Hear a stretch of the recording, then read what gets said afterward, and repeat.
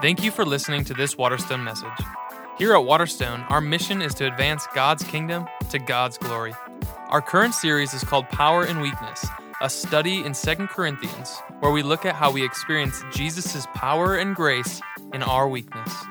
We hope this message encourages and challenges you, and we would love to see you at one of our services at 5:30 on Saturday evenings or 9 and 10:30 on Sunday morning.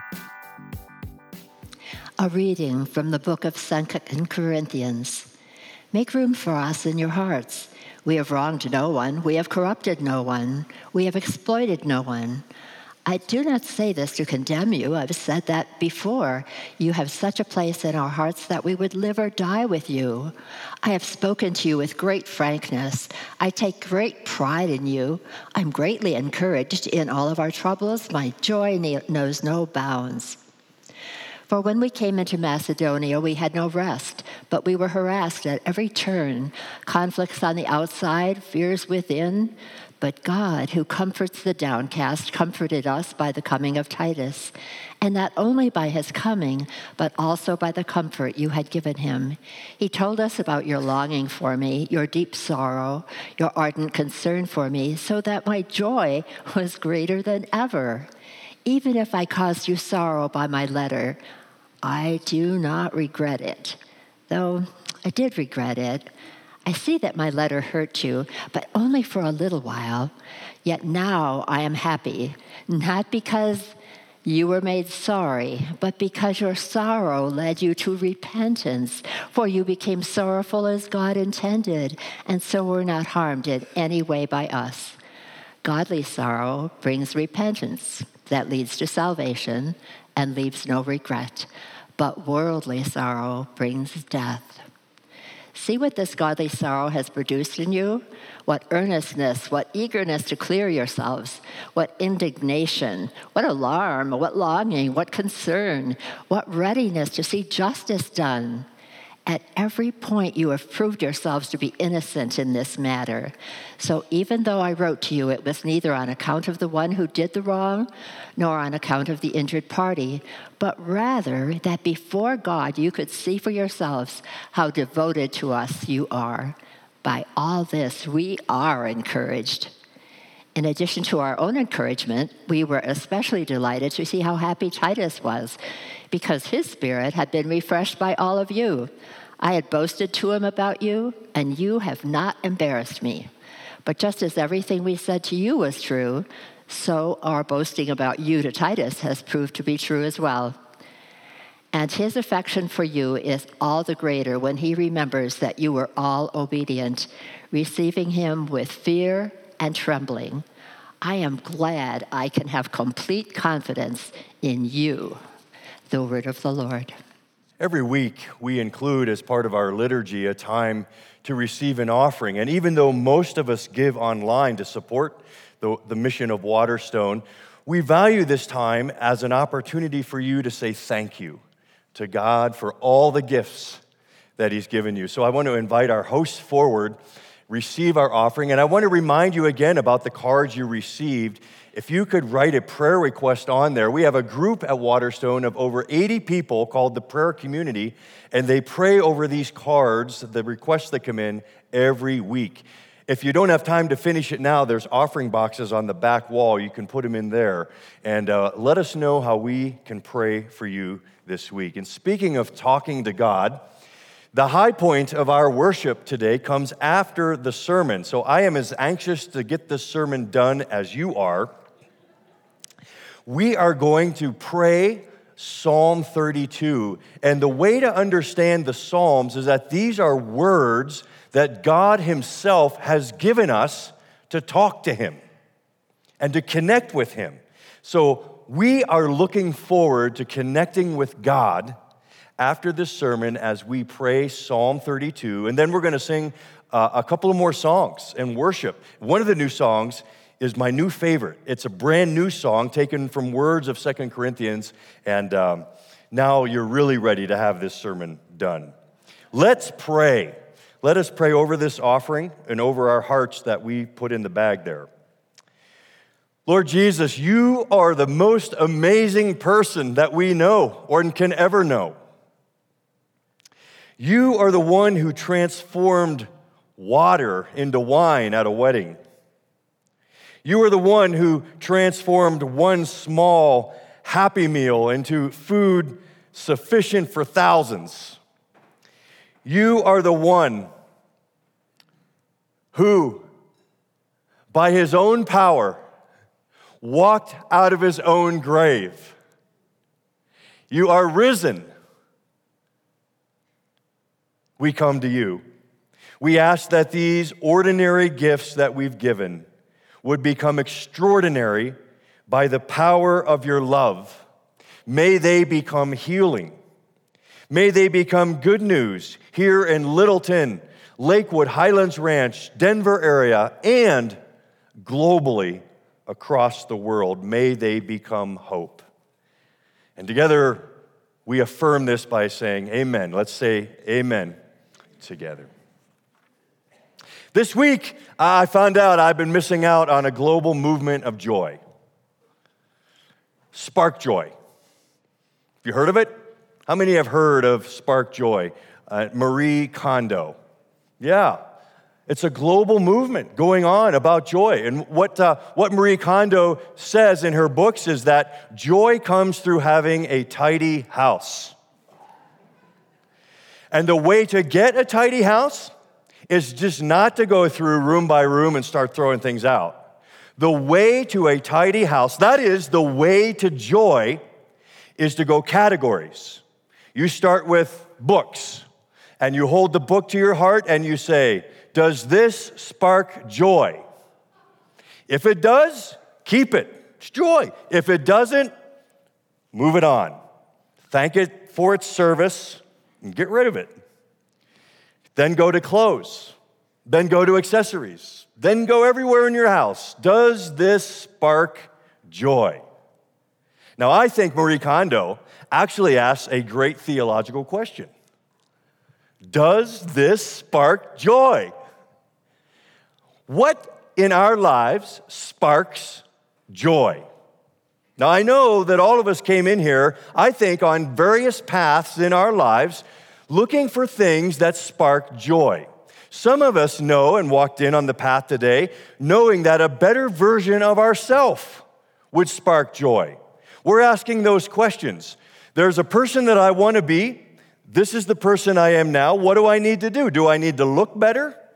Work out, get fit? Do I need to present myself as smarter? Read books or Cliff Notes? What do I need to do? Do I need to accomplish more? Because I want to become the kind of person my dog thinks I am.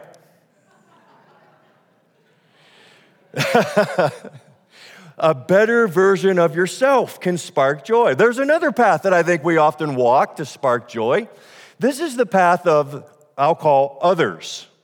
Others' validation of ourselves. Words of praise, compliments, good job performance review. Whatever it is, words from others that feed this hunger in our souls to know that we matter, that we're known and seen.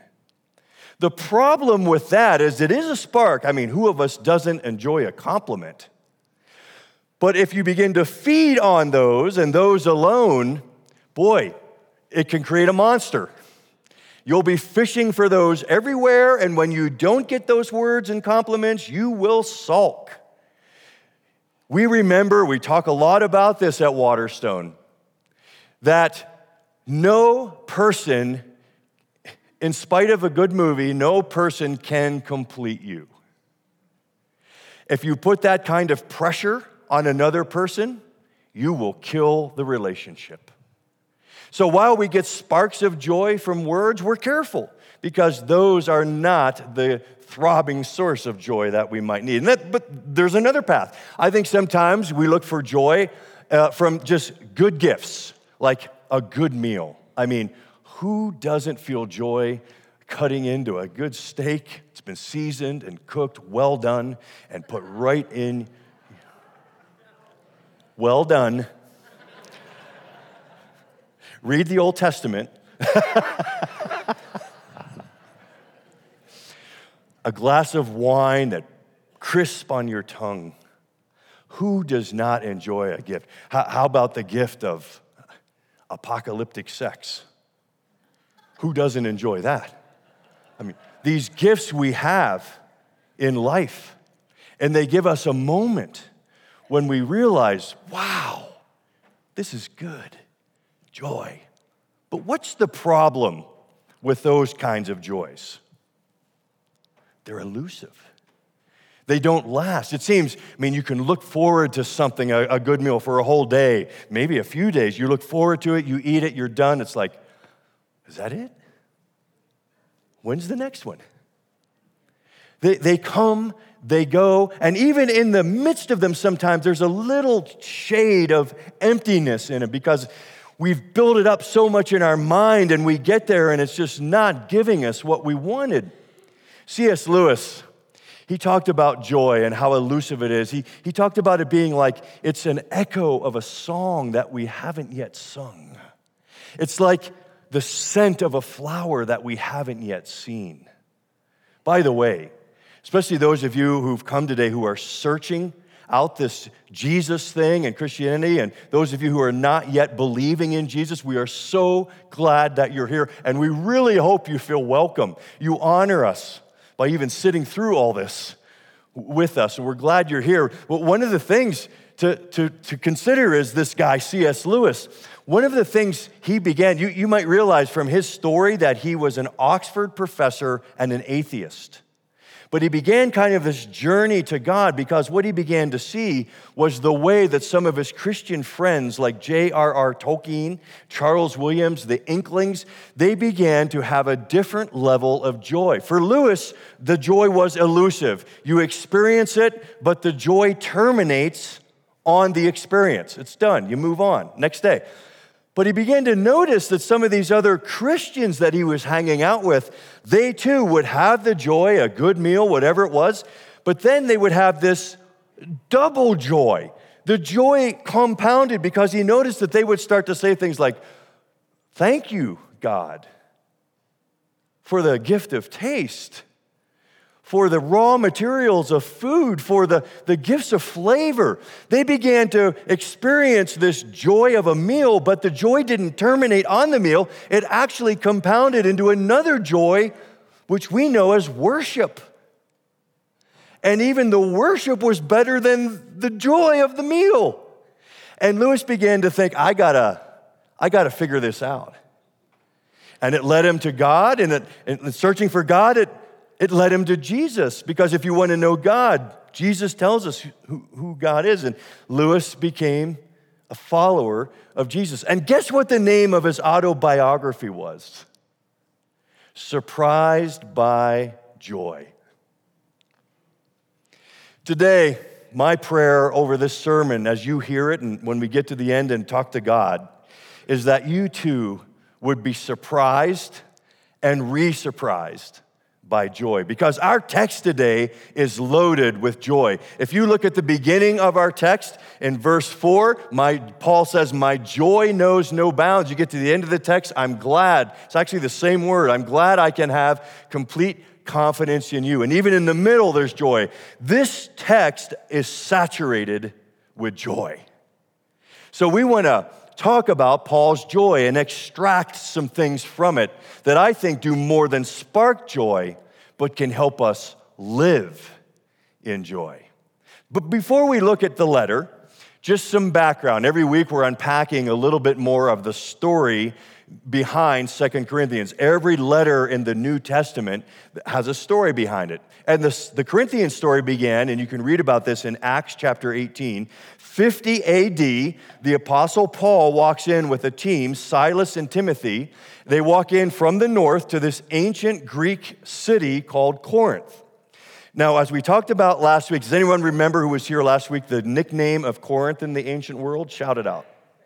The Vegas of the ancient world, Las Vegas of the ancient world. Corinth, it sat on the coast. It was known for wealth and celebrity glamour and sex. That was what Corinth was, and that's why you would go there. And what happens in Corinth stays in Corinth. That's Corinth. Paul walks into this city with his missionary team because he believes all people no matter where they live and who they are, need to be reconciled to God.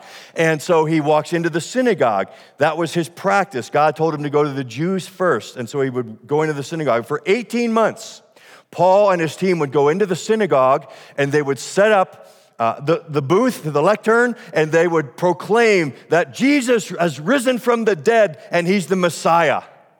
He's the king you've been looking for. Near the end of the 18 months, an understatement would be the Jews were getting upset, and they want Paul to move on.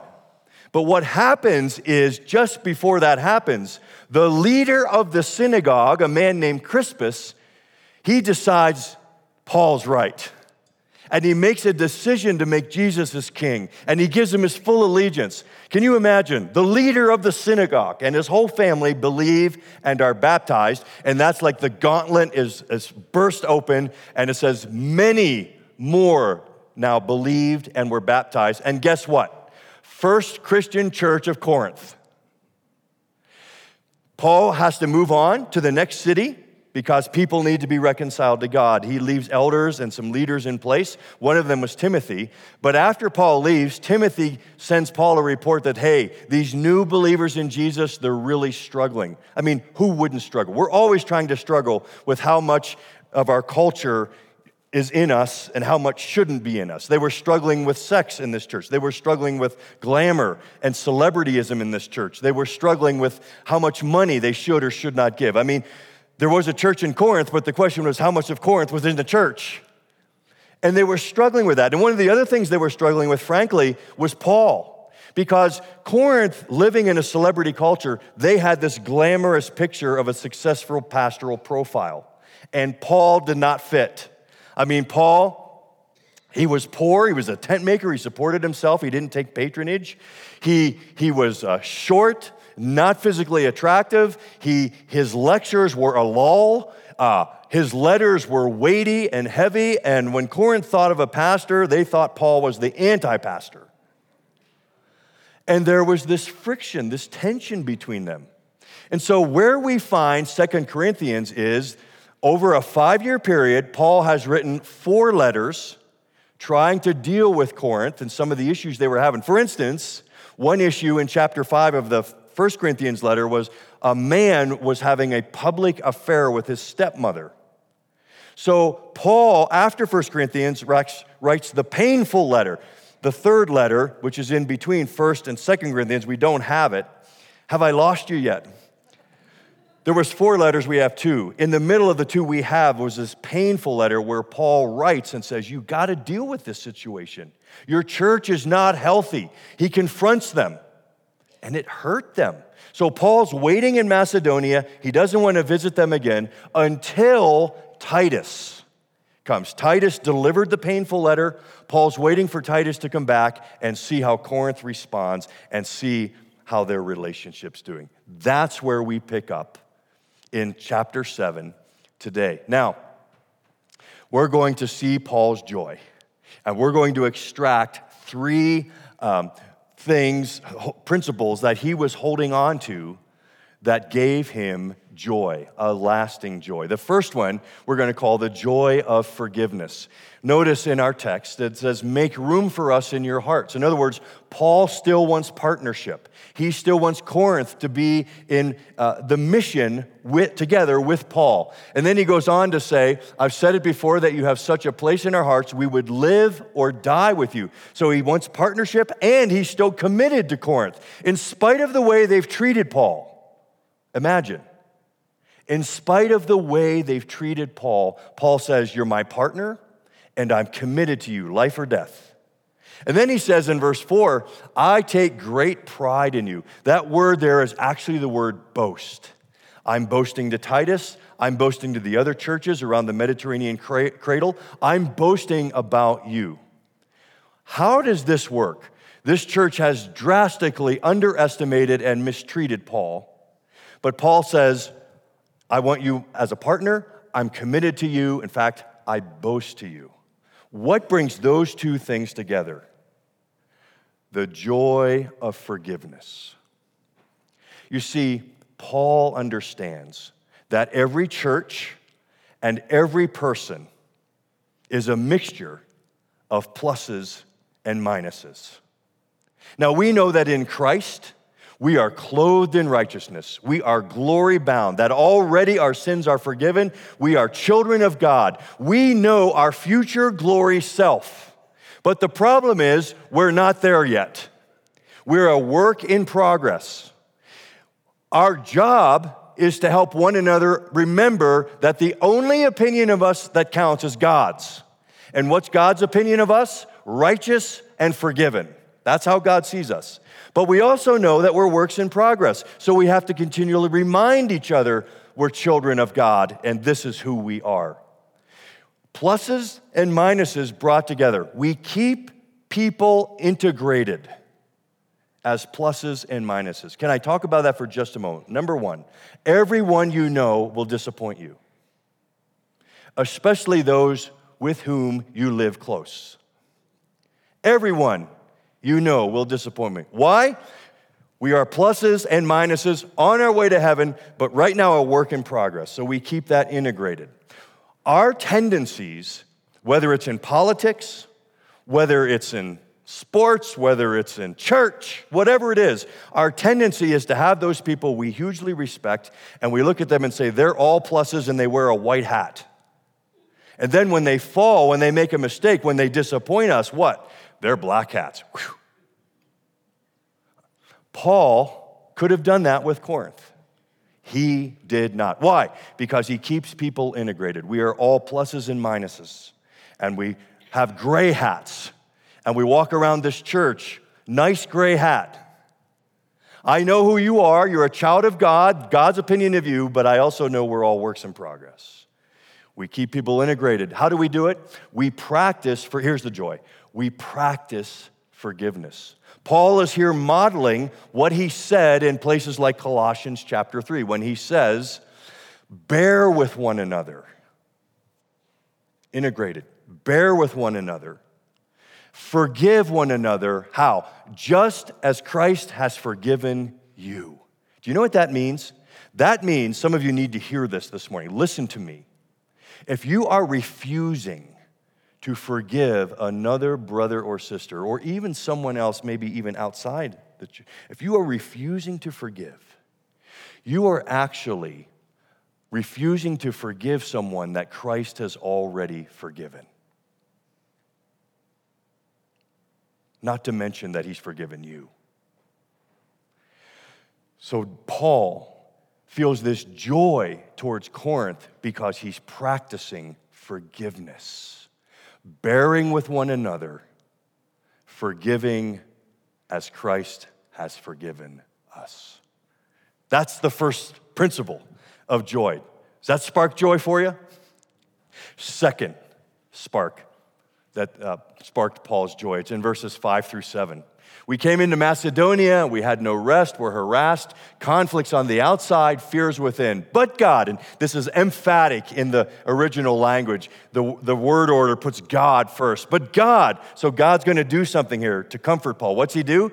He comforts the downcast, comforted us by the coming of Titus. Not only by his coming, but also the comfort you had given him. Paul, joy happens when he sees Titus.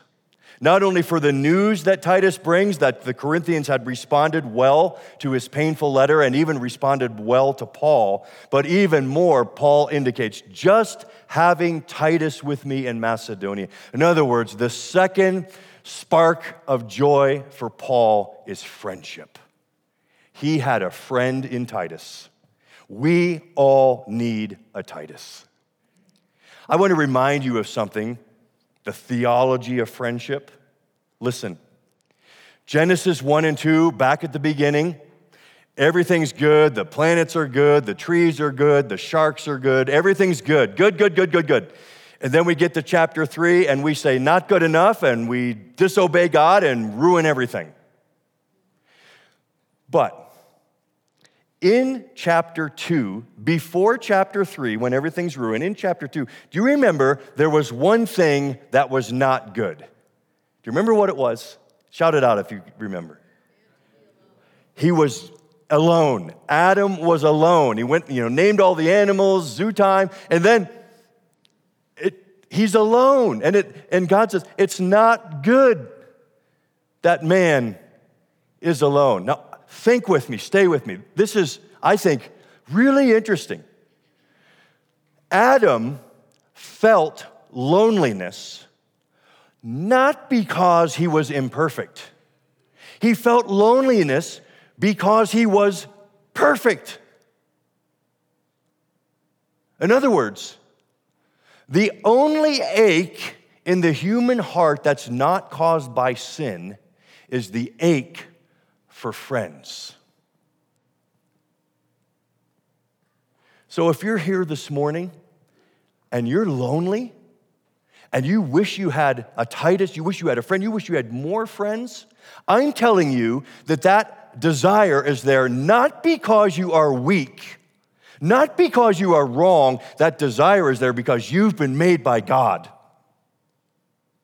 And that is a perfect longing to have friends.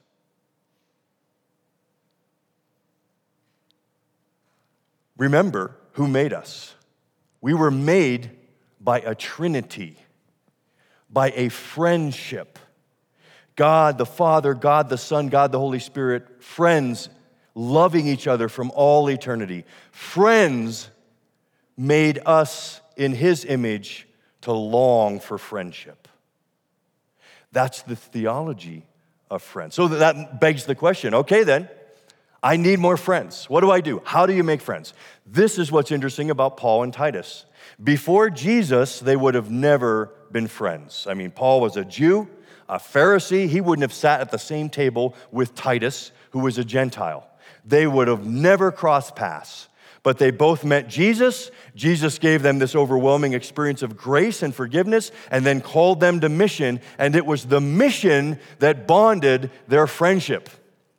I'm suggesting to you that that's the best way to find friends. The bonding of mission. Here's the way not to find friends. You don't go up to someone, put your hands on their shoulders, look them in the eye and say, please, please, please, would you be my friend? That won't work.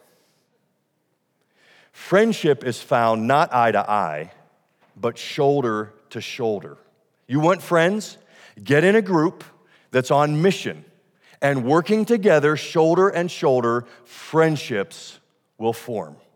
That's how you find friends. In the church, it's why we're so naggy to you about getting into a small group. You are not part of this church until you're in a group. You need to get in a group, not because you'll get all your needs met in a group. You need to get in a group so that you have people to serve. The mission of our groups is to serve the people in the groups. You get into a group so you have 12 people in your life to whom you can be a priest. That's why you get in a small group. You're on mission. And on mission, meeting the needs of other believers, equipping them, caring for them, you form friendships. But it's also true outside the church. You want to find friends? Get on a sports league. Serve on a nonprofit board.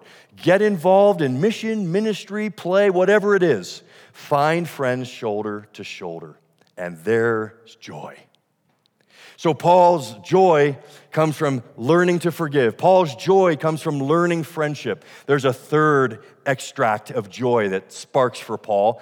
It's in verses 8 through, I think we're just going to read 8 and 9. Even if I caused you sorrow by my letter, I do not regret it. I love this. This is one of my favorite sentences of Paul, because you can see he's wrestling here. I'm sorry I caused you letter, but I'm not sorry, but I am sorry. He's really wrestling with the pain that he's causing a church. I do not regret it, though I did regret it. I see that my letter hurt you, but only for a little while. Yet now I am happy, not because you were made sorry, but because your sorrow led you to repentance. For you became sorrowful as God intended, and so were not harmed in any way by us. Godly sorrow brings repentance that leads to salvation and leaves no regret, but worldly sorrow brings death. Paul's saying there's a third extract of joy. Here's where I also find joy. He's saying sometimes joy comes from honest conversations with other believers, and sometimes honest conversations about your church.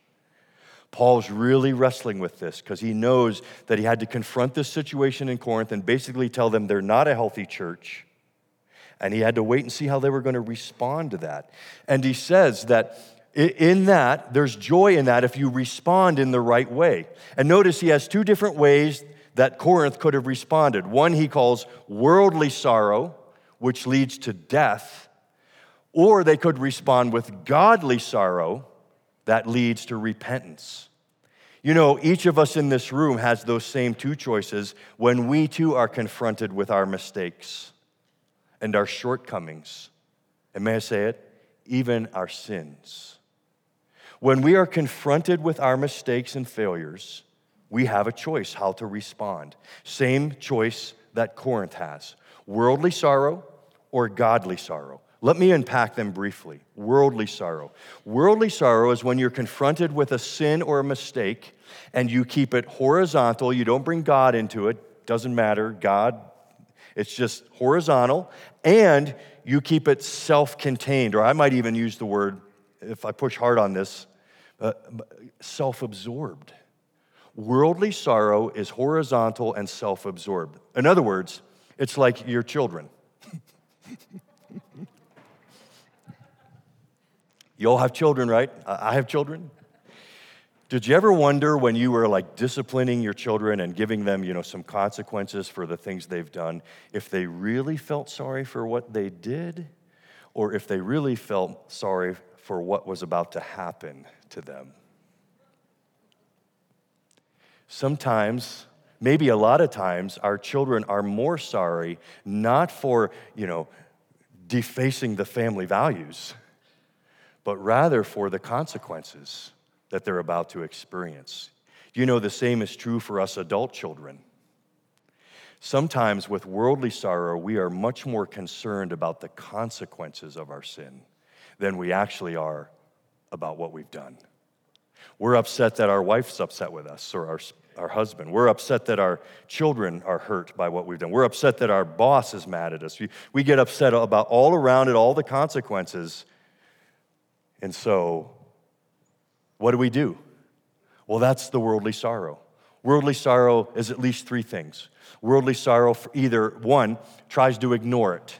Ignore what you've done. Ignore the sin. Just pretend it didn't happen, or let's just move on. They minimize it. And by the way, we live in the perfect age to do this, right? Because you have a screen in front of us all the time. We never have to have a moment of self-reflection. Never. We live in the age of diversion, the age of not having to do much gut work. Let's just be distracted all the time. There's that extreme, or others go to the other extreme where all they can think about is what they've done. And it kills them, it absorbs, it's death. By the way, the idea of death there is not the idea that your heart stops. The idea of death is that it separates. And so choosing worldly sorrow separates you from friendships and relationships and important things in your life. It's separated. So you jump in fully. The more you think about what you've done, the more it consumes you and eats you. I mean, a classic example of this is struggling with substance abuse, alcohol. You're so ashamed that you have this struggle with alcohol, and you say, I'm going to work, and I'm going to beat it, and I'm going to get better. But then the pain comes, and the shame comes, and then what happens? Well, to cover the cause, you drink again. You drink more. You need to numb the pain, and it's this vicious downward spiral. Same is true with pornography. Same is true with many of the sins with which we wrestle. We cover the cause with more of the same. So we either ignore it or we obsess over it, and it becomes an addiction. Or there's this middle ground where we blame one another. We're called up, we're caught short. And by the way, I'm an expert at this. I've never had to be taught this. It just happens naturally. But the idea of blame when I'm confronted with a sin is more, well, if you wouldn't have done that, I wouldn't have done this. Because you did that, that's why I did this. It's these tepid, sickening apologies you often hear from politicians and celebrities and athletes that say, well, I'm sorry if what I did offended you. What kind of a thing to say is that is not an apology. That's blame. That because of you who are, you're upset with me. That's because you're wrong. You know, this blame thing, we are natural born blamers. Goes all the way back to the garden, right? Adam, what have you done? Well, it was Eve. If you wouldn't have given me her. Eve, what have you done? Well, it was the serpent. Natural born blamers. Worldly sorrow. We keep it horizontal. We're self-absorbed. We don't want anyone to know about it. It's breaking us apart. It's breaking relationships, leading to death, but we ignore it, or we're addicted to it, or we blame. Worldly sorrow. No joy, by the way. No joy. Godly sorrow. What is godly sorrow and how does it bring joy? Godly sorrow is at least three things as well. First part of godly sorrow, when you're confronted with something you've done wrong and your fault, you see it. First part of godly sorrow is vision, and you thank God for pointing out the fault, the rebellion, the sin. You thank God for it, because if you don't know about it, you can't fix it. If you don't know about it, you don't know that you're hurting people. First part of godly sorrow is vision. You remember the prodigal son?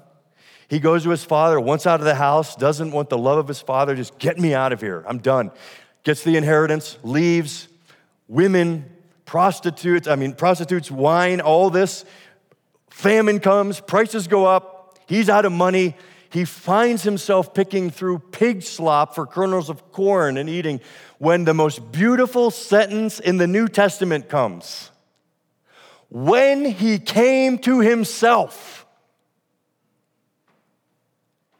When he came to himself, what's that? Vision. Sight.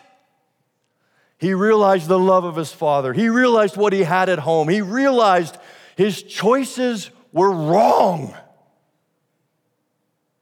When he came to himself. Vision. You know, one of the reasons you come here on our gluttons for sermon after sermon after sermon after sermon is because you too understand that the Word of God is a surgical instrument.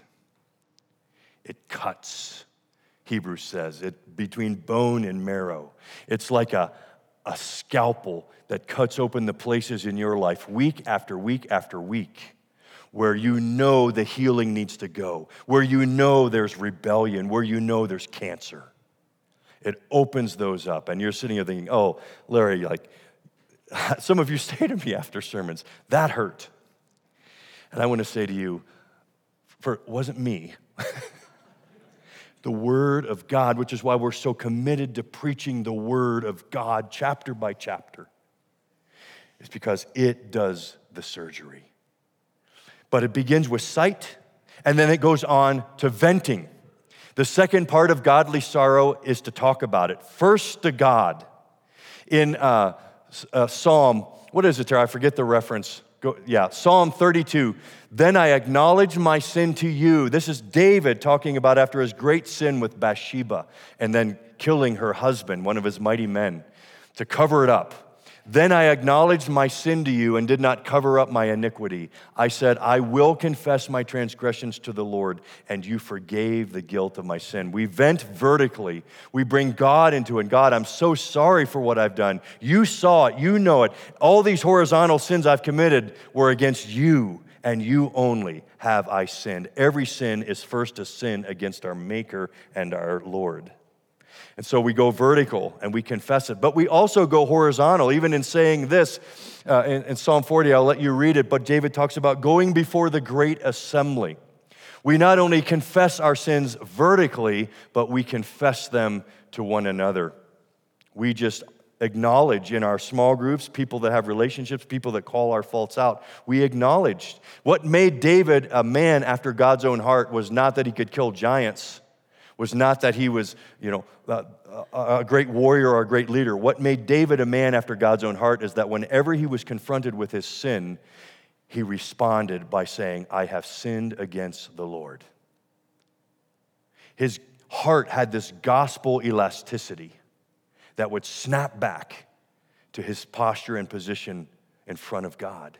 I have sinned against the Lord. He confessed it to God. He confessed it to one another. I need to tell you that this whitewashed, superficial, pretty, suburban Christianity has got to die. This kind of posturing that we do with one another in events like this, where we walk around thinking, giving off vibes that I'm farther along on the journey than I really am, giving off vibes that say, I'm really not struggling like I really am. Are you as weary of that as I am? This needs to be a place where people can bring their secrets, where they can bring their sins, and with another believer say, I have sinned against the Lord, and I've sinned against this church, and I've sinned against people, and I need help. And what the posture is, me too. And then we say, we are forgiven. Can we be a place of less posturing? Can I say this? And more sin. Luther said, sin boldly. He didn't mean go out and rebel against God again. What he meant was when you sin, own it. Have courage. Tell people. You will not make progress on your sins by yourself. Felix culpa, Augustine said. Happy sin.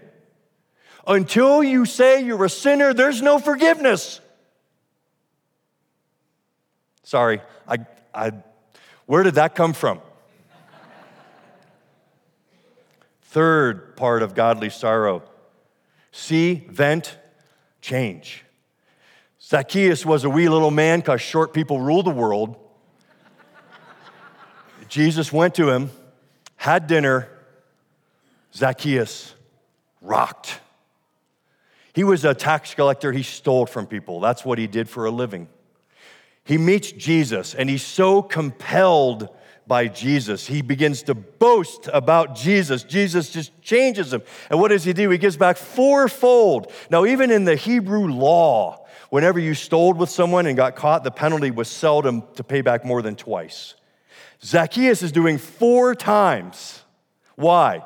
Not because Jesus said, I command you to do this. Not because Jesus said, here's your penance. He's doing it because he's so full of joy that he met Jesus that his heart's changed.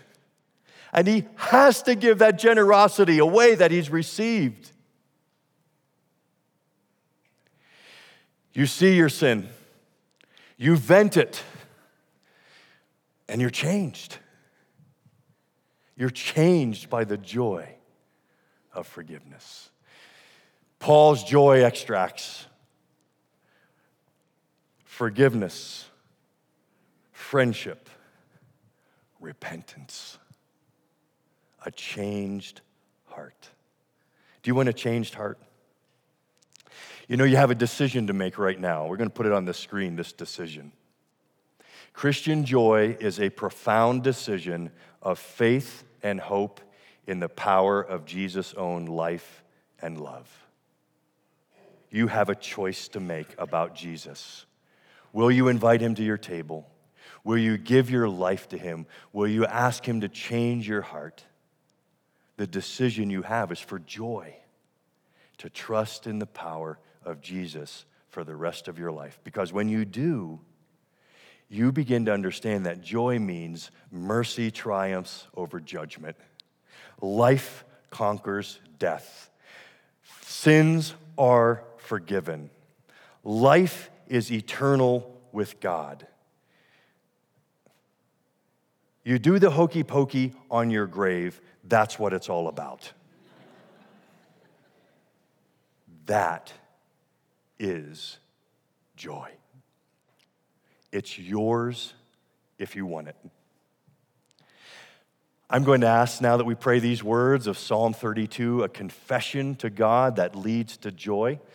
sit there. You don't have to do this, only if you want to do it with your heart, to connect with God, no matter where you are, to connect even deeper with joy. We're going to pray this together, and then we're going to have that new song, and you just sit there and soak in that new song. The new song is called I Will Boast in Christ the Lord. It comes right off the table of Zacchaeus. He was changed so much that he had to boast about who Jesus was. And we want to boast. We want to point to him like the best man giving the toast at the wedding. We will boast about him. Boast and we'll sing. Let's talk to Jesus together. I'll do the leader part and you do the all. Blessed is the one whose transgressions are forgiven, whose sins are covered. Blessed is the one whose sin the Lord does not count against them, and in whose spirit is no deceit. When I kept silent, my bones wasted away through my groaning all day long. For day and night your hand was heavy on me. My strength was sapped as in the heat of summer. Then I acknowledged my sin to you and did not cover up my iniquity. I said, I will confess my transgressions to the Lord, and you forgave the guilt of my sin. Therefore, let all the faithful pray to you while you may be found. Surely the rising of the mighty waters will not reach them. You are my hiding place. You will protect me from the trouble and surround me with songs of deliverance. I will instruct you and teach you in the way you should go, and I will counsel you with my loving eye on you. Do not be like the horse or the mule, which have no understanding, but must be controlled by bit and bridle, or they will not come to you. Many are the woes of the wicked, but the Lord's unfailing love surrounds the one who trusts in him. Rejoice in the Lord and be glad, you righteous. Sing, all you who are upright in heart.